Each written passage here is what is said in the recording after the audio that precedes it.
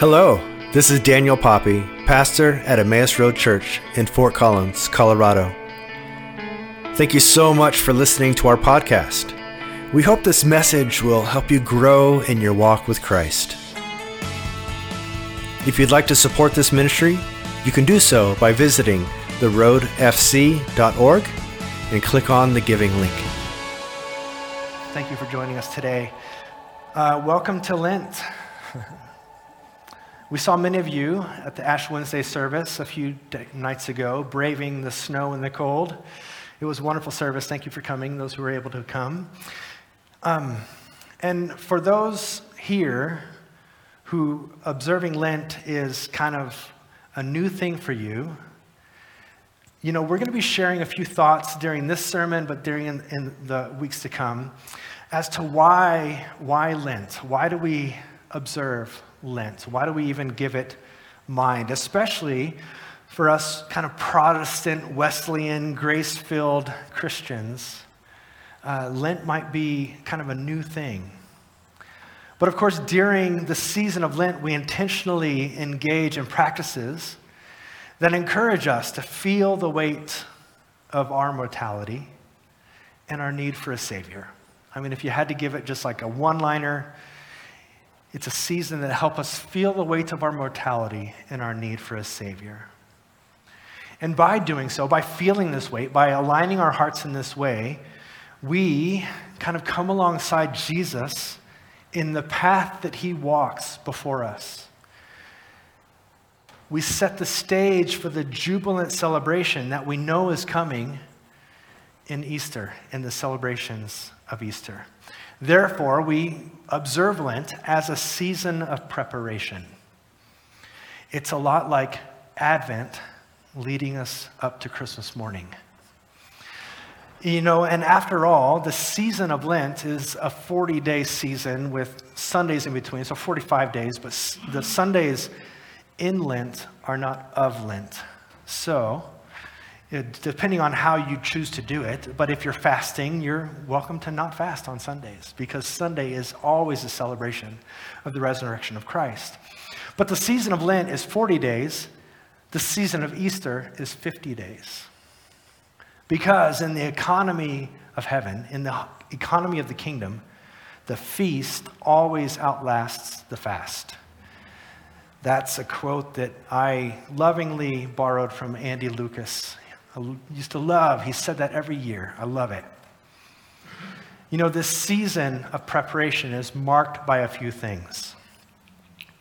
Of course, it's marked by worship and devotion, celebrating all that's good in our lives, while also lamenting the things in our lives and in the world that are not in line with God's love, his kingdom, his commands. Namely, that there's sin, that sin persists, and we encounter that sin even despite our salvation in Christ from time to time. We confess our sins, we cling to our Savior, Jesus, from whom all hope and help comes from. That's why Lent is also marked by moments of confession. We also intentionally enact the kingdom by giving generously of our time and our talent and our resources. And then finally, we align our bodies and our hearts with the journey that Jesus walked on behalf of us by participating in a fast.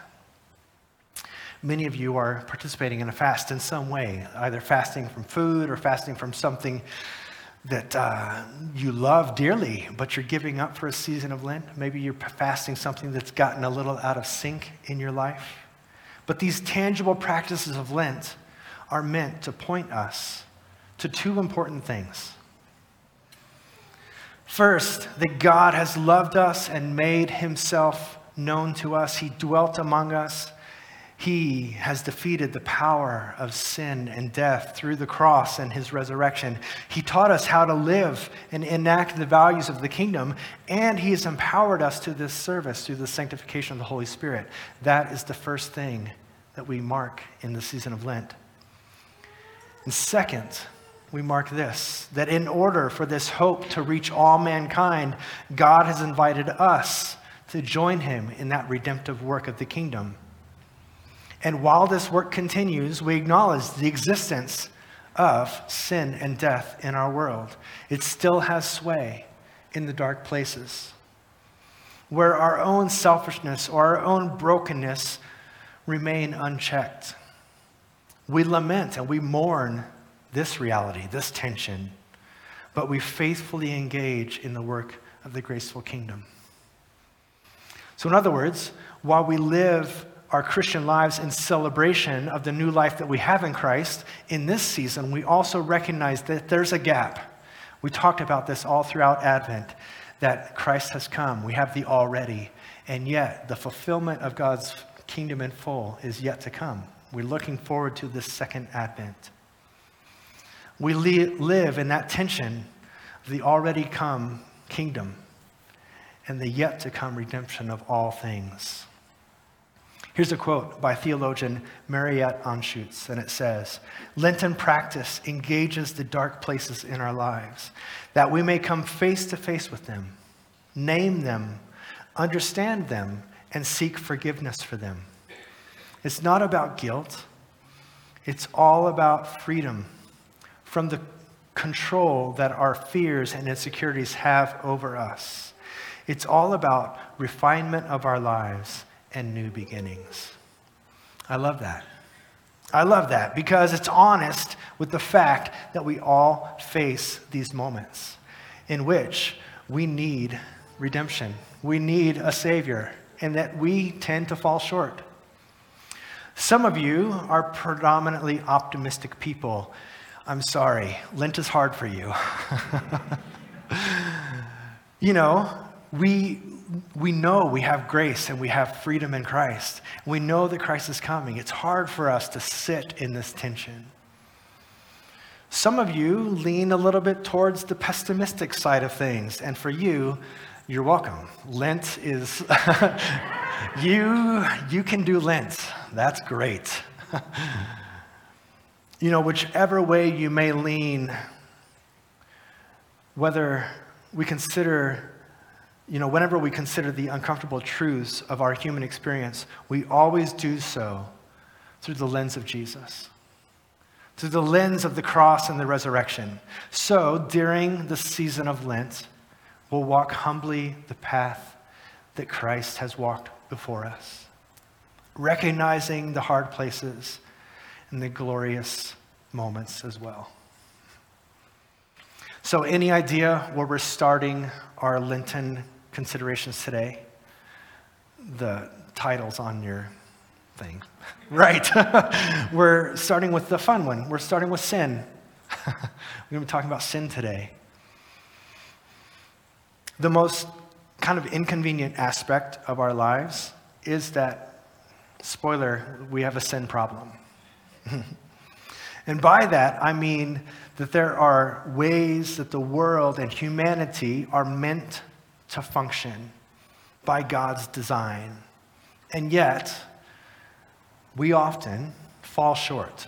We fail to function in this way, whether we or whether it's the world around us. When we fail in these ways, either willingly or unwillingly, we fall short of God's intended created order, and we find ourselves in sin. In Genesis, we receive the story, of course, of creation and man's original vocation, but then also the first willful rejection of that created order that God intended. We have this story in Genesis chapter 2 and 3. And ever since that moment, God has been graciously working to call humanity and creation back into harmony with himself. The story goes like this. Genesis chapter 2, beginning in verse 15. The Lord God placed the man in the garden to tend and watch over it. But the Lord God warned him, "You may freely eat of the fruit of every tree in the garden except the tree of the knowledge of good and evil. If you eat its fruit, you are sure to die." And then we might remember how the story goes next. There's this talking snake character who shows up and begins talking to Adam and Eve, the man and the woman. And he starts saying, did God really say it like that? He starts twisting the words. He starts twisting the ideas.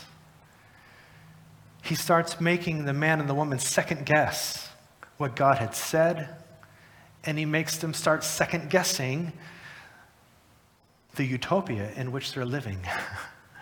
You see, the orthodox theological opinion of what this is all about believes that the tree of the knowledge of good and evil represents the wisdom of God, and that acquiring the wisdom of God through selfish means, through individual consumption, it leads to our independence from God rather than our dependence upon him. Independence from God disconnects us from the source of life which we are created to be plugged into. Disconnection from our source of life results in death entering into our experience. Independence from God disconnects us from the source of life which we were all created to enjoy. Disconnection from our source of life results in death to our created nature.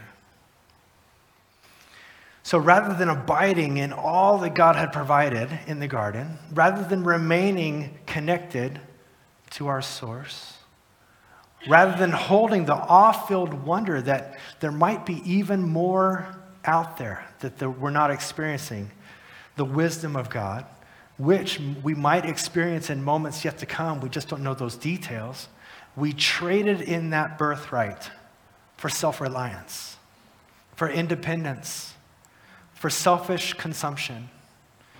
Therefore, we have a sin problem. So to recap, let's remind ourselves of a couple things. First, God created all things and called them good. His mind is made up about you, and the news is good news. Second, God has an idea of how the created order, creation and humanity, is designed to operate. Third, mankind has not always chosen to follow that created order, which has resulted in the introduction of sin and death into our experience. And fourth, sin and death are not God's design. They're not his intention. And all of his work in this world is aimed at providing a lifeline out of sin and death, in healing and life. So today, we'll be considering the struggle that we have with sin and the temptation that's often the prerequisite or the leading factor of sin. We're going to do this in openness and humility, I hope. Our goal is to bring this truly a human experience that we all have, that our experience, our church, our culture tends to heap this big pile of shame right on top of, so we don't want to talk about it. We're going to try to drag that out into the open this morning and let God's light shine upon it so that we can receive his grace and mercy. But very quickly, let me do one more thing. Some of you are going to hate this. Some of you are going to be fine with this because you like this kind of stuff. But let's talk about the theological understanding of sin, because we understand sin in two ways, right? Original sin. Have you heard this concept, original sin? This is the inherited tendency to stray from the will of God and his original design for humankind due to the introduction of sin and death through the fall, through the story we just heard. Essentially, what we just discussed, it's resulted in mankind being deprived of the image of God, which was created in all of us, the Imago Dei. I've got one pastor friend here. He probably knows the Imago Dei, which is the image of God that's born into all humanity, that this has been corrupted by this original sin. We've been deprived of it, and it's a matter of unveiling that. Second is personal sin. These are the acts of willful violation to the known ways of the kingdom, whether it's the laws or statutes that God gave in Scripture. These are committed by a morally responsible person. So we know what God would have us do, and we willfully choose not to do it. This is the sin of a hurt, broken heart, sometimes out of rebellion, sometimes just out of brokenness. It hurts, and it hardens us to God's love. It causes us to alienate and separate ourselves from God. In either case, sin is not God's design, and he longs to bring healing and freedom from its effects in our lives. But we have an adversary at work in the world. We don't like to talk about this very often. Some churches love to talk about this all the time. All the time. But whether you love this idea or you don't, we're going to be talking about this idea that we have an adversary, the Satan, the devil, the enemy, whatever it is, the tempter. And the tempter is still at work twisting our view of God's heart. But here lies another beautiful aspect of this miraculous idea called the incarnation, that God dwelt among us in human flesh. Hebrews 14 reminds us that Jesus understands our weakness because he faced the same testings that we do, yet he did not sin. So we may come boldly to the throne of our gracious God. There we will receive mercy and we will find grace to help when we are in the most need. Jesus has faced the same testings that we have, yet he did not sin. How does that make you feel? Encouraged? Discouraged? Jesus shows us the path. He shows us the recipe, so to speak, for resisting temptation and living in freedom, because he did it in his human body. This morning we're going to be hearing this story from our gospel and our New Testament reading from the lectionary passages for this week, the first week of Lent. But before we hear the word, let us pray for God's illumination. O Lord, may the words of your mouth be our daily bread, and may the leading of your Spirit become our way. Humbly we pray in the name of Jesus. Amen. Amen. Our first passage this morning comes from Matthew chapter 4, verses 1 through 11. This will be on the screens for you. Let's hear the word of the Lord. Then Jesus was led by the Spirit into the wilderness to be tempted by the devil. And after fasting for 40 days and 40 nights, he was hungry. Surprise. The tempter came to him and said, "If you are the Son of God, tell these stones to become bread." Then Jesus answered, "It is written, man shall not live on bread alone, but on every word that comes from the mouth of God." Then the devil took him to the holy city and had him stand on the highest point of the temple.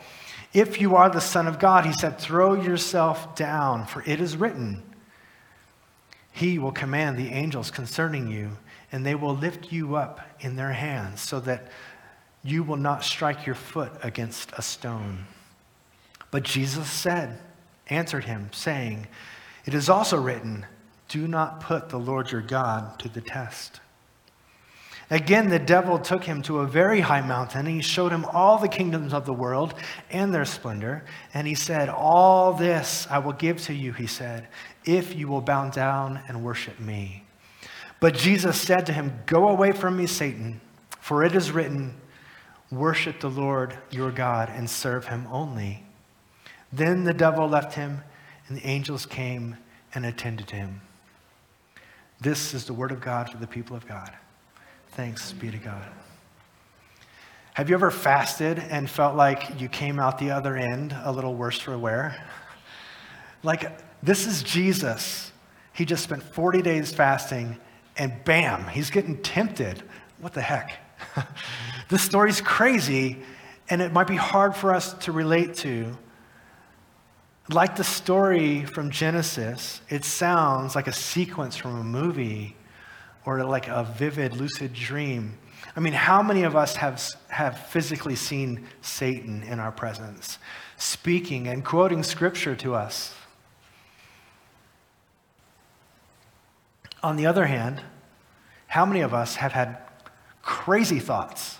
There's no other way to describe it. Like, why am I thinking this crazy thought? How many of you have had just crazy thoughts that run counter to everything that you know, every experience that you've had, every endeavor that for your life? You're just kind of surprised by this idea. I think many more of us have that experience. But regardless of the form or the details, I think we can all relate to the temptations that come, which invite us to claim personal power over our situation. These temptations to step into total self-reliance, which invite us into a powerful feeling that results from claiming our own strength, our own power, our own selfish ambition, whatever it is. Because Jesus, he's tempted here by bread for his hunger. He's tempted to save himself from danger. He's tempted to take all the power of the world that the devil can offer. And each time he rejects this temptation, he's pointing us back to reliance on God. He's pointing us back to his dependence upon the Lord. Certainly, Jesus could have saved himself from these temptations. He could have just not even been tempted. That was within God's power. But likewise, Jesus could have saved himself from the experience of the cross, the experience of the resurrection. But the glory of the incarnation in Jesus tells us this thing. It knows that in our humanity, we need to see God offer his own sacrifice, to refuse temptation in order to understand what it means to truly be dependent upon God in every aspect of our lives. You see, in this passage, it feels like there's three temptations, but really there's just one temptation. The devil has kind of a one-track mind. As from the beginning, even in Genesis, his one temptation is to call you to go after your own power. He even says it. Quoting from Genesis, he says, "You will be like God." That's his trick. Evidently, he knows that there's no surer path to self-destruction than willful self-reliance and self-centeredness. And see this, the scripture passage that Jesus used in his rebuttals to the temptations of the enemy, that these were all taken from the story of Israel. You might recognize some of those quotes because, as a matter of fact, they all come from the book of Deuteronomy, which we used in our Transfiguration Sunday passage. This commencement speech from Moses to the children of Israel right before they cross the Jordan and step into the promised land. And what is he calling them to do? He's calling them to choose life and to reject death. Just before the temptation of Jesus, Jesus has been baptized, like Israel, crossing the Red Sea and the Jordan. Then he faces, in 40 days and 40 nights, the equivalent of Israel's 40 years in the desert. But where Israel failed time after time in their dependence upon God, Jesus shows us how to succeed. Here at last, Jesus is the true vision of humanity. Where Adam and Eve failed, where the nation of Israel often failed, where we might fail, Jesus shows us the way. He's accomplished what God intended for us all along, to honor the will of God. remaining in complete dependence upon him as our source of life, and even in the face of power, to reject it in favor of the life that comes through reliance upon the Lord. N.T. Wright says it like this: the temptations we face day by day and at critical moments of decision and vocation in our lives may be different from those of Jesus, but they have the same point. They are not simply trying to entice us into committing this or that sin. They're trying to distract us, to turn us aside from the path of servanthood to which our baptism has commissioned us. God has a costly and yet wonderfully glorious vocation for each one of us. And it begins in dependence upon God as our source. Jesus reveals that the way to freedom from personal and original sin is through dependence on the truth and mercy of God. Jesus provides us freedom from sin and death through the cross and resurrection, bringing victory over the taint of sin upon our lives and inviting us into dependence upon the truth and love and mercy that God provides. Let's hear it this way from Romans chapter 5. This will be on the screens for you. This is Paul's way of wrestling with this idea. When Adam sinned, sin entered the world. Adam's sin brought death, so death spread to everyone, for everyone sinned. Yes, people sinned even before the law was given, but it was not counted as sin because there was no law, there was not yet any law to break. Still, everyone died. From the time of Adam to the time of Moses, even those who did not disobey an explicit command of God, as Adam did. Now, Adam is a symbol, a representation of Christ, who was yet to come. But there is a great difference between Adam's sin and God's gracious gift. For the sin of this one man, Adam, brought death to many. But even greater is God's wonderful grace and his gift of forgiveness to many through this other man, Jesus Christ. And the result of God's gracious gift is very different from the result of that one man's sin. For Adam's sin led to condemnation, but God's free gift leads to our being made right with God, even though we are guilty of many sins.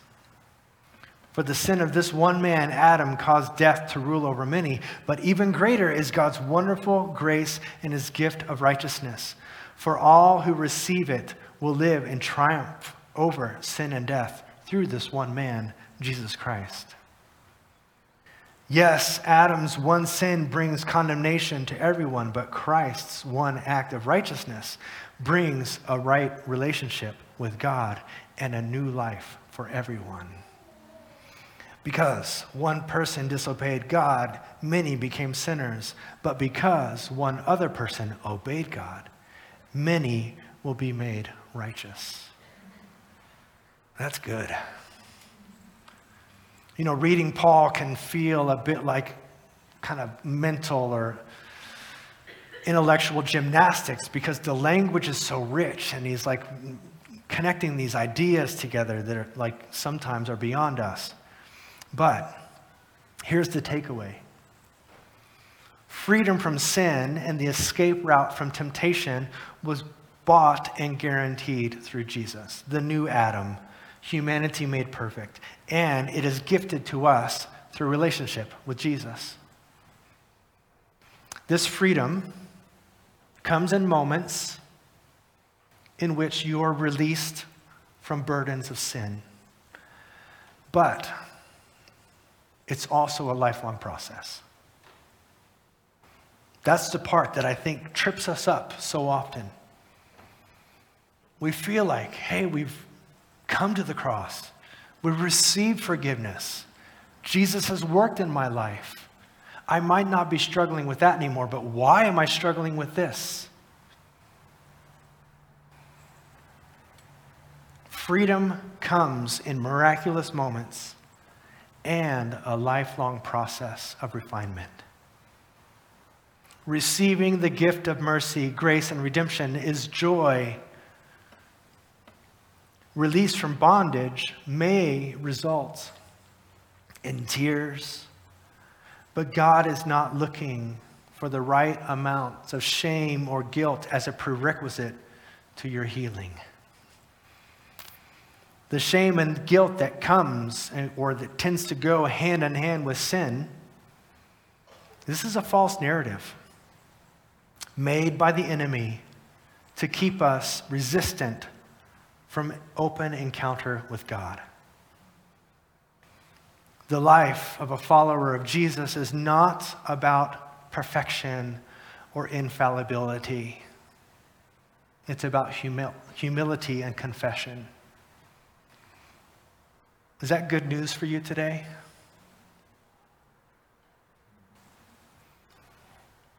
The life of a follower of Jesus is not about perfection and infallibility. It's about humility and confession.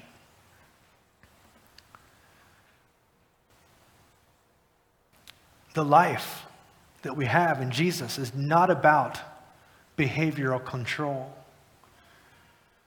Our actions, our thoughts, our desires, they might be affected by our relationship with Christ, but it's not about getting you to do and not do the right and wrong things. It's about dependence upon God.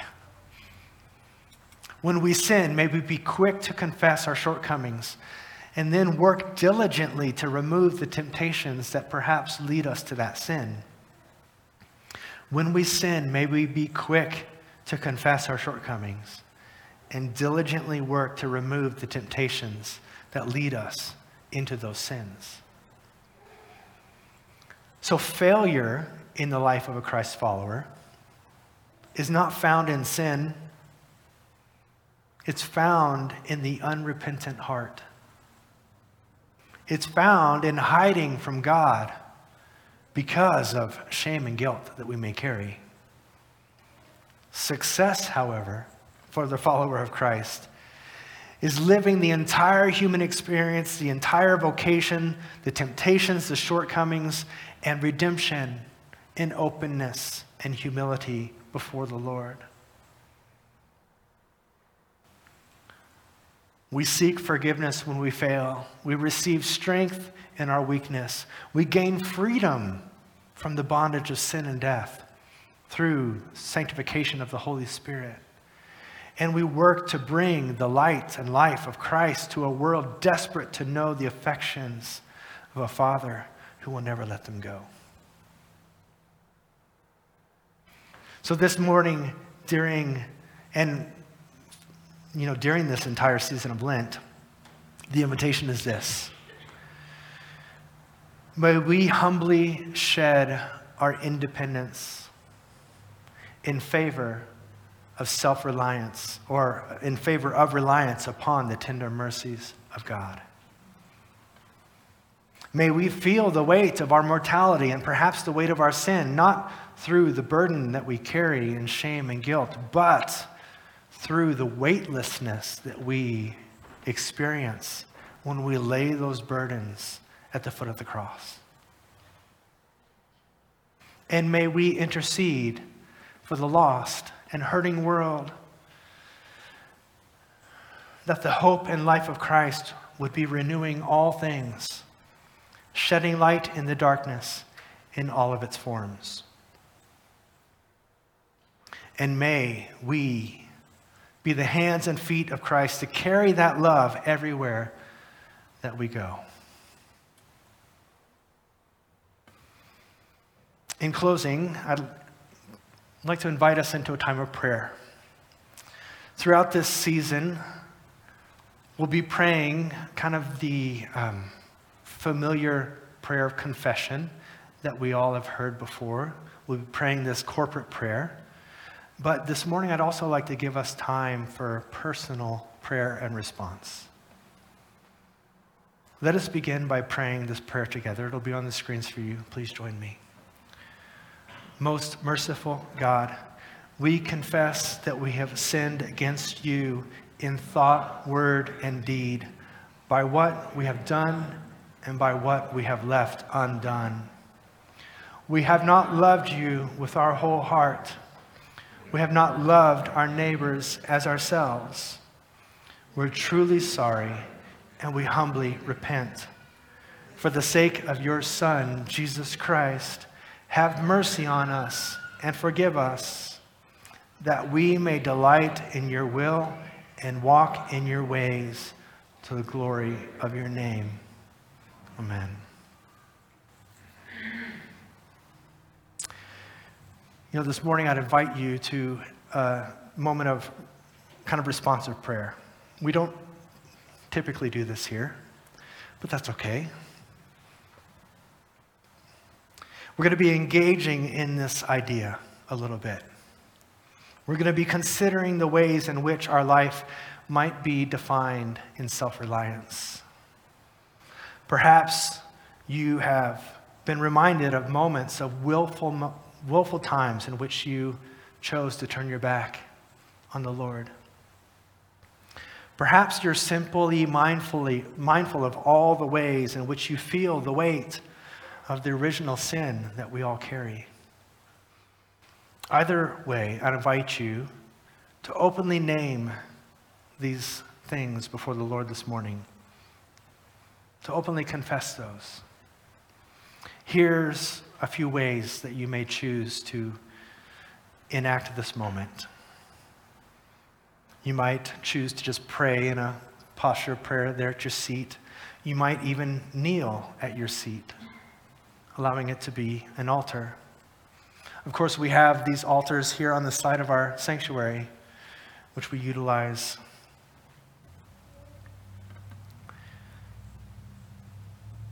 If you're feeling especially, I don't know the word, Hebrewic, you might lay prostrate.